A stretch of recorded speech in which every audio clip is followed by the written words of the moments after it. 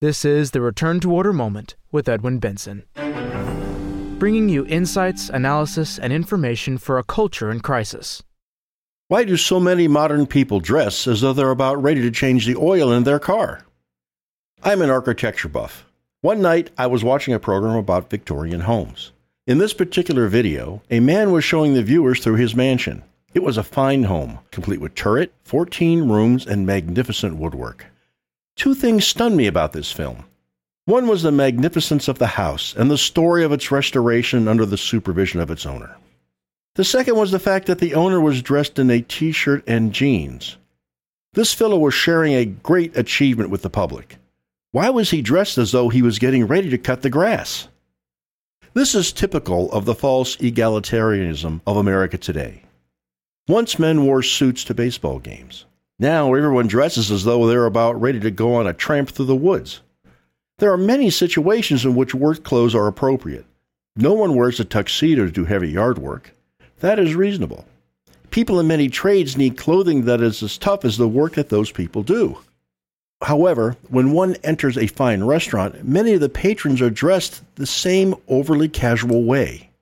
The founder of the International TFP movement, Professor Plinio Correa de Oliveira, considered the importance of clothing in his 1953 article, Dignity and Distinction for Both Great and Small. This essay has been translated and adapted for publication without the author's revision. Sir Winston Churchill, born of an American mother and an English father, reached the apex of human greatness in his country and attained it deservedly by his exceptional talents, the unusual scope of his personality, and the merit of the many services he rendered his country during the course of a brilliant political career. Endowed, moreover, with the refinement of an excellent traditional education and of a vigorous and extensive culture, Churchill was the grandson of a Duke of Marlborough. This great statesman also distinguished himself as a writer, a brilliant orator, and one of the finest conversationalists of our time. He was photographed in grand uniform with the collar of the Order of the Garter as he arrived at Westminster Abbey for the coronation of Queen Elizabeth II. Obviously, it is only natural for a personage of such merit to present himself wearing his insignias at this most solemn ceremony of English public life. Now, it would be a big mistake to suppose that according to the doctrine that underlies the coronation ceremony, noble, distinguished, and solemn apparel is worn only by persons of distinction. If clothing should correspond to the one who wears it, and to the circumstances in which it is worn, then the dress of the eminent man should harmonize with the position he has reached. But God does not only have eminent men as sons. Every human creature, however humble, has his own natural and inalienable dignity. Given this fact, throughout the centuries of Christian civilization, custom slowly fashioned clothing with a high tenor of dignity for people of humble circumstances. If glory with its external signs belongs to one such as Churchill, the respect that authentic common merit deserves belongs to others. For both great and small, there is a just and honorable place in Christian civilization. Many other people were photographed by newspapers and newsreels during the coronation festivities. One such was identified only as an invalid from the Chelsea Home for Veterans, which was built in the 17th century by Charles II. This man also has his traditional uniform for days of gala, which he has donned to watch the coronation procession pass by. Caught unaware by the camera as it rained, he is dressed in an old and rumpled military uniform, eating a sandwich. His features reveal the great distance between him and the glorious Churchill as regards personal merit and family tradition. He is, however, a man who honorably rendered the services he could. And if glory with its external signs belongs to the one, the respect that authentic common merit deserves belongs to the other. This respect is expressed in the dignity of his dress. For both great and small, there is a just and honorable place in Christian civilization. While the colors and styles of clothing and insignias change with time and place, the spirit and principles of these traditions have a universal value. It is only necessary to restore the principles, and they will spontaneously give to each country and each institution the adequate tone for the circumstances of time and place. I do not need to tell you that standards of dress have declined since 1953, when Professor Plinio wrote the last essay. Anyone can see the effects of that decline in any setting. It almost seems that many people are trying to be as ugly or immodest as possible. Much of this is due to the whims of the fashion industry. Some of it comes from natural desire to be comfortable. However, those two factors cannot explain it all. Mr. John Horvat explains some of the underlying reasons in his essay, The Emperor is Wearing Pajamas, The Decline of Dress. The modern attitude toward dress is that it has little effect on the way people function. In fact, people are advised that the more comfortable they are, the more efficient and happy they will be.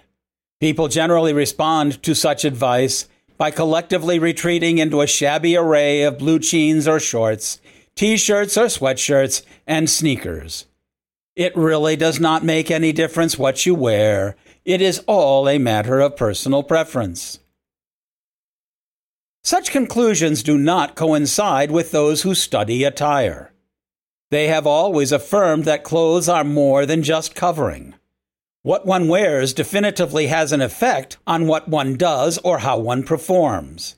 Educators notice a change in performance when students wear uniforms. Soldiers fight better when they know how to maintain the sharpness of their dress uniforms. Businessmen get better results when in formal attire. Clothes express one's personality and individuality. They communicate who the person is. A recent study co-authored by Professor Michael Krauss of the Yale School of Management provided a noteworthy proof of the effect of clothes in the business world. He found that wearing clothes of high social status greatly influenced job performance and communicated a note of dominance and mastery to those engaged in negotiations.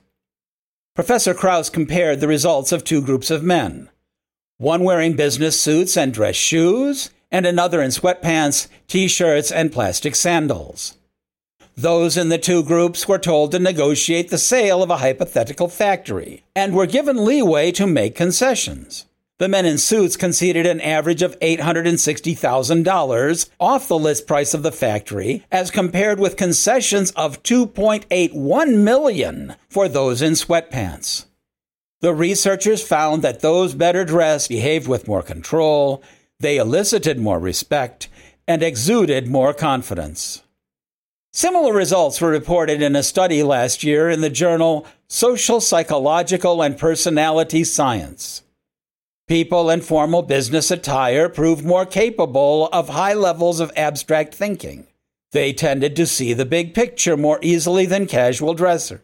This made them more successful in their business decisions since they did not get bogged down in useless detail.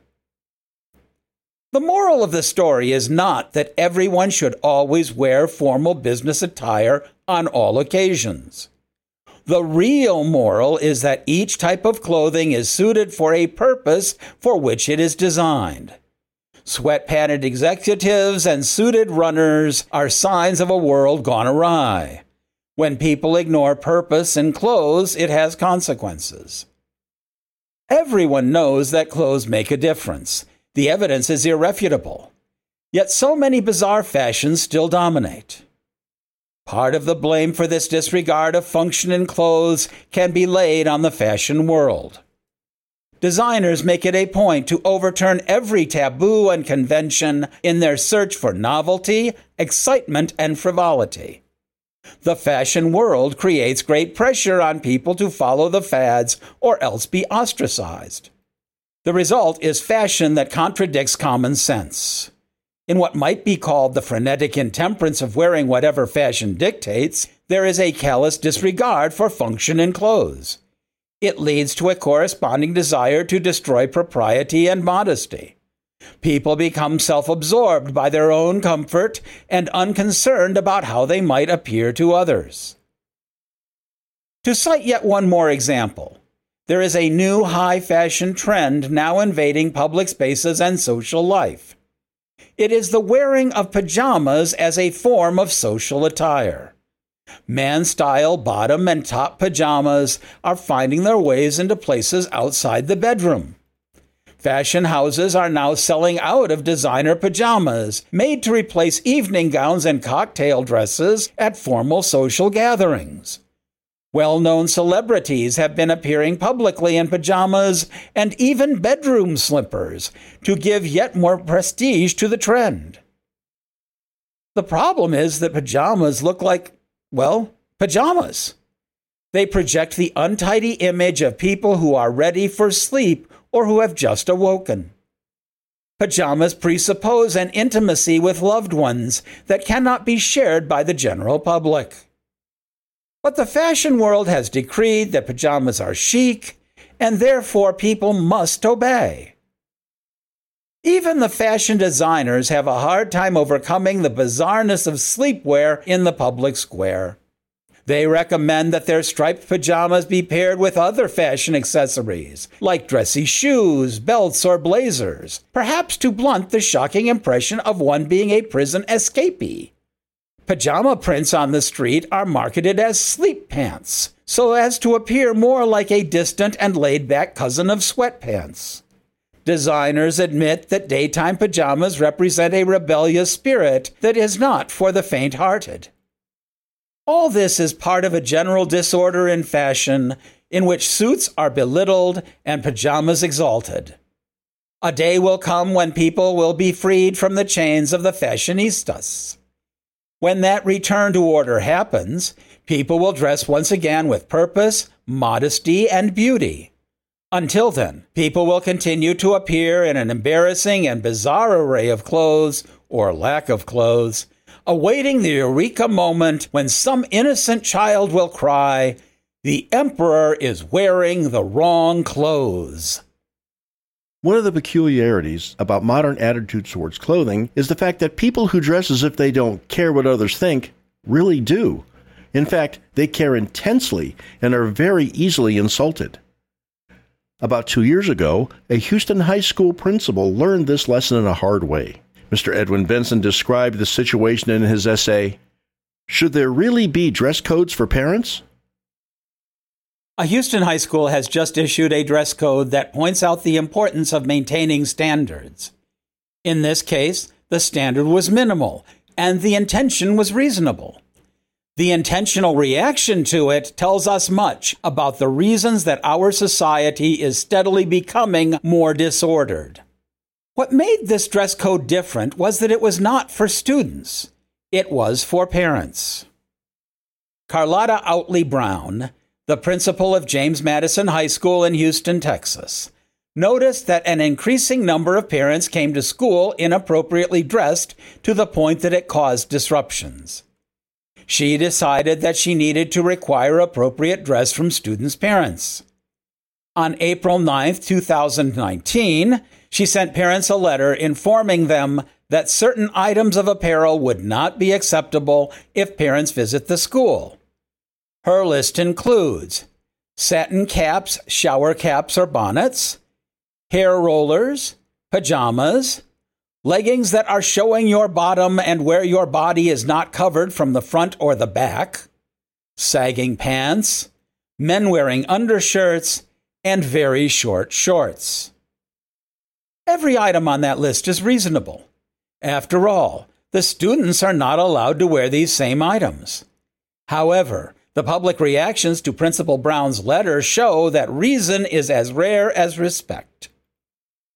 This appears to be the first time that a school in the United States has tried to implement such a code.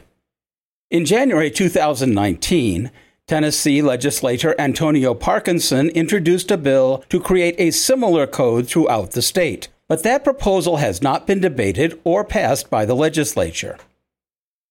Until the late 60s, school dress codes were well understood and reasonably uniform.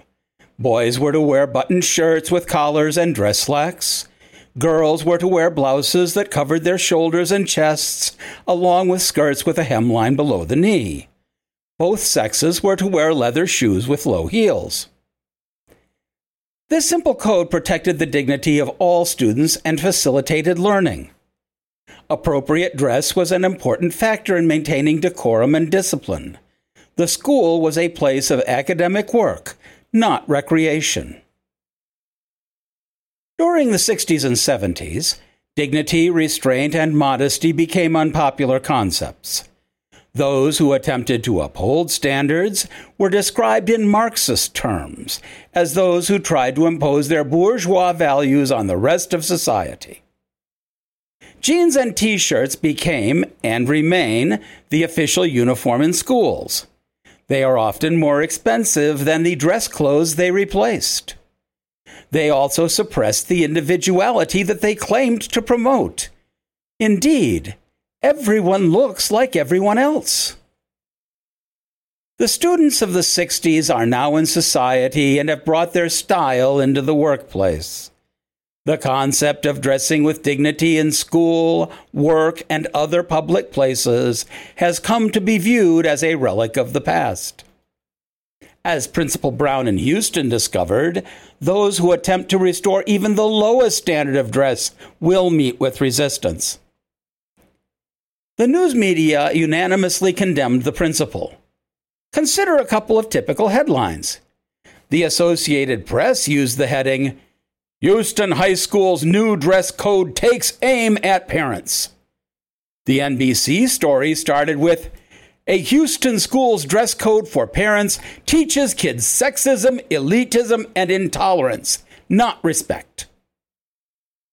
The Associated Press report quoted Zeph Capo, the president of the Houston Federation of Teachers, who used the terms classist and belittling to describe the codes relating to women's hair.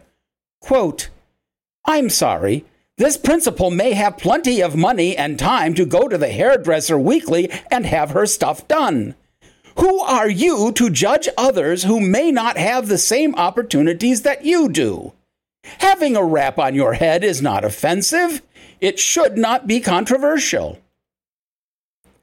This situation also allowed local politicians to weigh in. Ashton P. Woods, a candidate for Houston City Council, vented his opinions on Twitter. Quote, "This is elitism and respectability politics. She should be fired. Most of the parents likely cannot afford to comply with this dress code. This is not 1984. Unquote. Both Mr. Capo and Mr. Woods try to turn the debate into a class struggle issue. They imply that the principal's actions are based on the ruling class oppressing the lower classes. Both objections are easy to debunk. The new dress code does not require that a person's hair be freshly coiffed. It just says that it is not to be covered. Reasonable people can agree or disagree, but the social class has nothing to do with it. Covering the body also is not a matter of class struggle, since modest clothing is generally no more expensive than immodest clothes. In fact, modern fashions, including ripped clothing, are often much more costly than normal clothes. The objecting statement was made to appeal to emotions. As such, they fit into the postmodern narrative of a society that is classist, racist, elitist, or whatever adjective is in vogue. The real objection is the presence of any rules at all.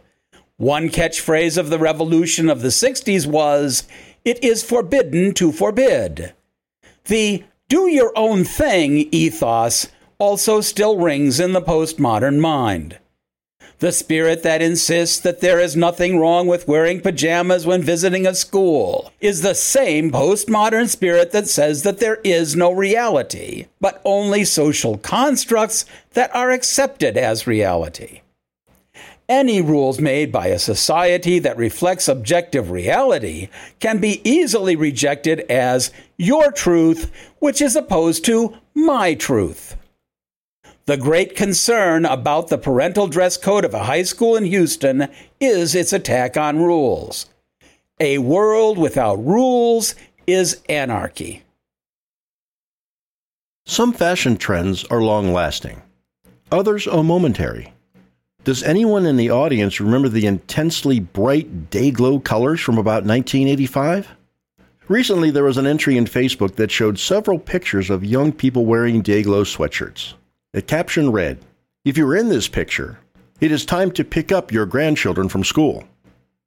Indeed, very few situations are as humbling as being faced with a photograph of oneself in fashions and hairstyles that were popular over 30 years ago. The more fashionable you tried to be, the more embarrassing the pictures are today. One hopefully momentary bit of fashion is shirts with the words, "Not today, Satan," printed on them. Mr. Norman Fulkerson examines the dangers of this trend in his essay, "Not Today, Satan" t-shirts are like playing with fire. While waiting for a recent flight in the Orlando, Florida airport, I took advantage of the time to walk and pray my rosary. Suddenly, I noticed the t-shirt of a young lady as she walked past. It was black with white block letters that said, "Not today, Satan." The girl had black hair and heavy eyeliner and looked like someone who might be involved in black arts. I could not resist a query. "What does your shirt mean?" I asked. "It means, 'Don't bother me today, Satan. I've had enough,'" she responded. Her response was not what I expected. Before parting ways, I could not resist a follow-up question. "So that means you believe in him?" "Not really," she said. "I don't think that far ahead." Her reply seemed to affirm, even if flippantly, that she would one day have to make a choice between God or the devil. The t-shirt was not serious about making this momentous decision. It was merely the latest fad. I was curious as to the origin of this phrase. I found out that it came from Bianca Del Rio, who was competing to be crowned the best drag queen on the TV show RuPaul's Drag Race. The phrase first uttered by this drag queen went viral and began to appear on coffee mugs, keychains, and t-shirts. Later, Christians co-opted the phrase by adapting it to say, "Get thou behind me, Satan," the stern words our Lord used to rebuke St. Peter, who was unknowingly speaking for Satan. Actress Candice Bure, purportedly a conservative Republican and professed Christian, helped contribute to the widespread use of the phrase. She posted an Instagram photo of herself wearing the drag queen version of the t-shirt, "Not Today, Satan," and became a victim of a woke crowd who accused her of being a homophobe. This minor incident is an example of how we should not let our decadent culture dictate how we profess our faith, especially when they dress in drag. We should also not allow pop culture icons to determine our clothing choices. Wearing such a t-shirt is serious, since it implies that the wearer is a Hercules who can dictate when the devil can or cannot disturb him. Such an attitude can easily lead to pride, which always comes before the fall. The devil is the enemy of God and therefore our enemy. He is not someone to be taken lightly. The serious way of dealing with the father of lies is to have humble recourse to Our Lady. This came to mind as I was visiting a couple in Texas after seeing the t-shirt. Both have the custom of wearing the miraculous medal. Her medal is special because she had it gold-plated. Therefore, everyone who crosses her path cannot help but notice this marvelous adornment around her neck. Indeed, the medal often provokes favorable comments, which she uses to speak about the Mother of God. The medal depicts Our Lady smashing the head of the serpent. Her arms are outstretched like those of a mother. The rays of light coming from her fingertips signify graces she grants to those who ask. It became known as the miraculous medal because of the countless miracles, both physical and spiritual, granted to those who wear it. When waging war against the devil, we must not follow the lead of drag queens and celebrities. The most powerful line of defense is to have recourse to she who is the virgin prophesied in the book of Genesis. Our Lady is the one who crushes the head of the serpent, and he is the one who lies in wait of her heel.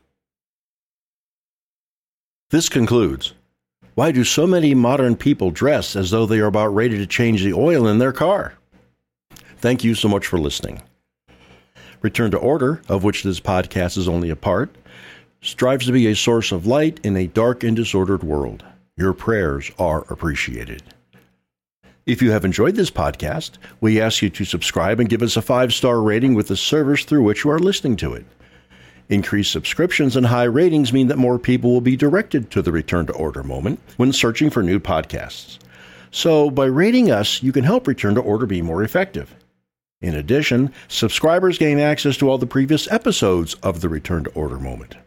We would also like to recommend the book which spells out the motivations behind our work. Mr. John Horvat's book, Return to Order, is available as a free download through our website, www.returntoorder.org, or in printed and recorded form through our bookstore. All rights are reserved. Copyright 2022 by the American Society for the Defense of Tradition, Family, and Property, TFP.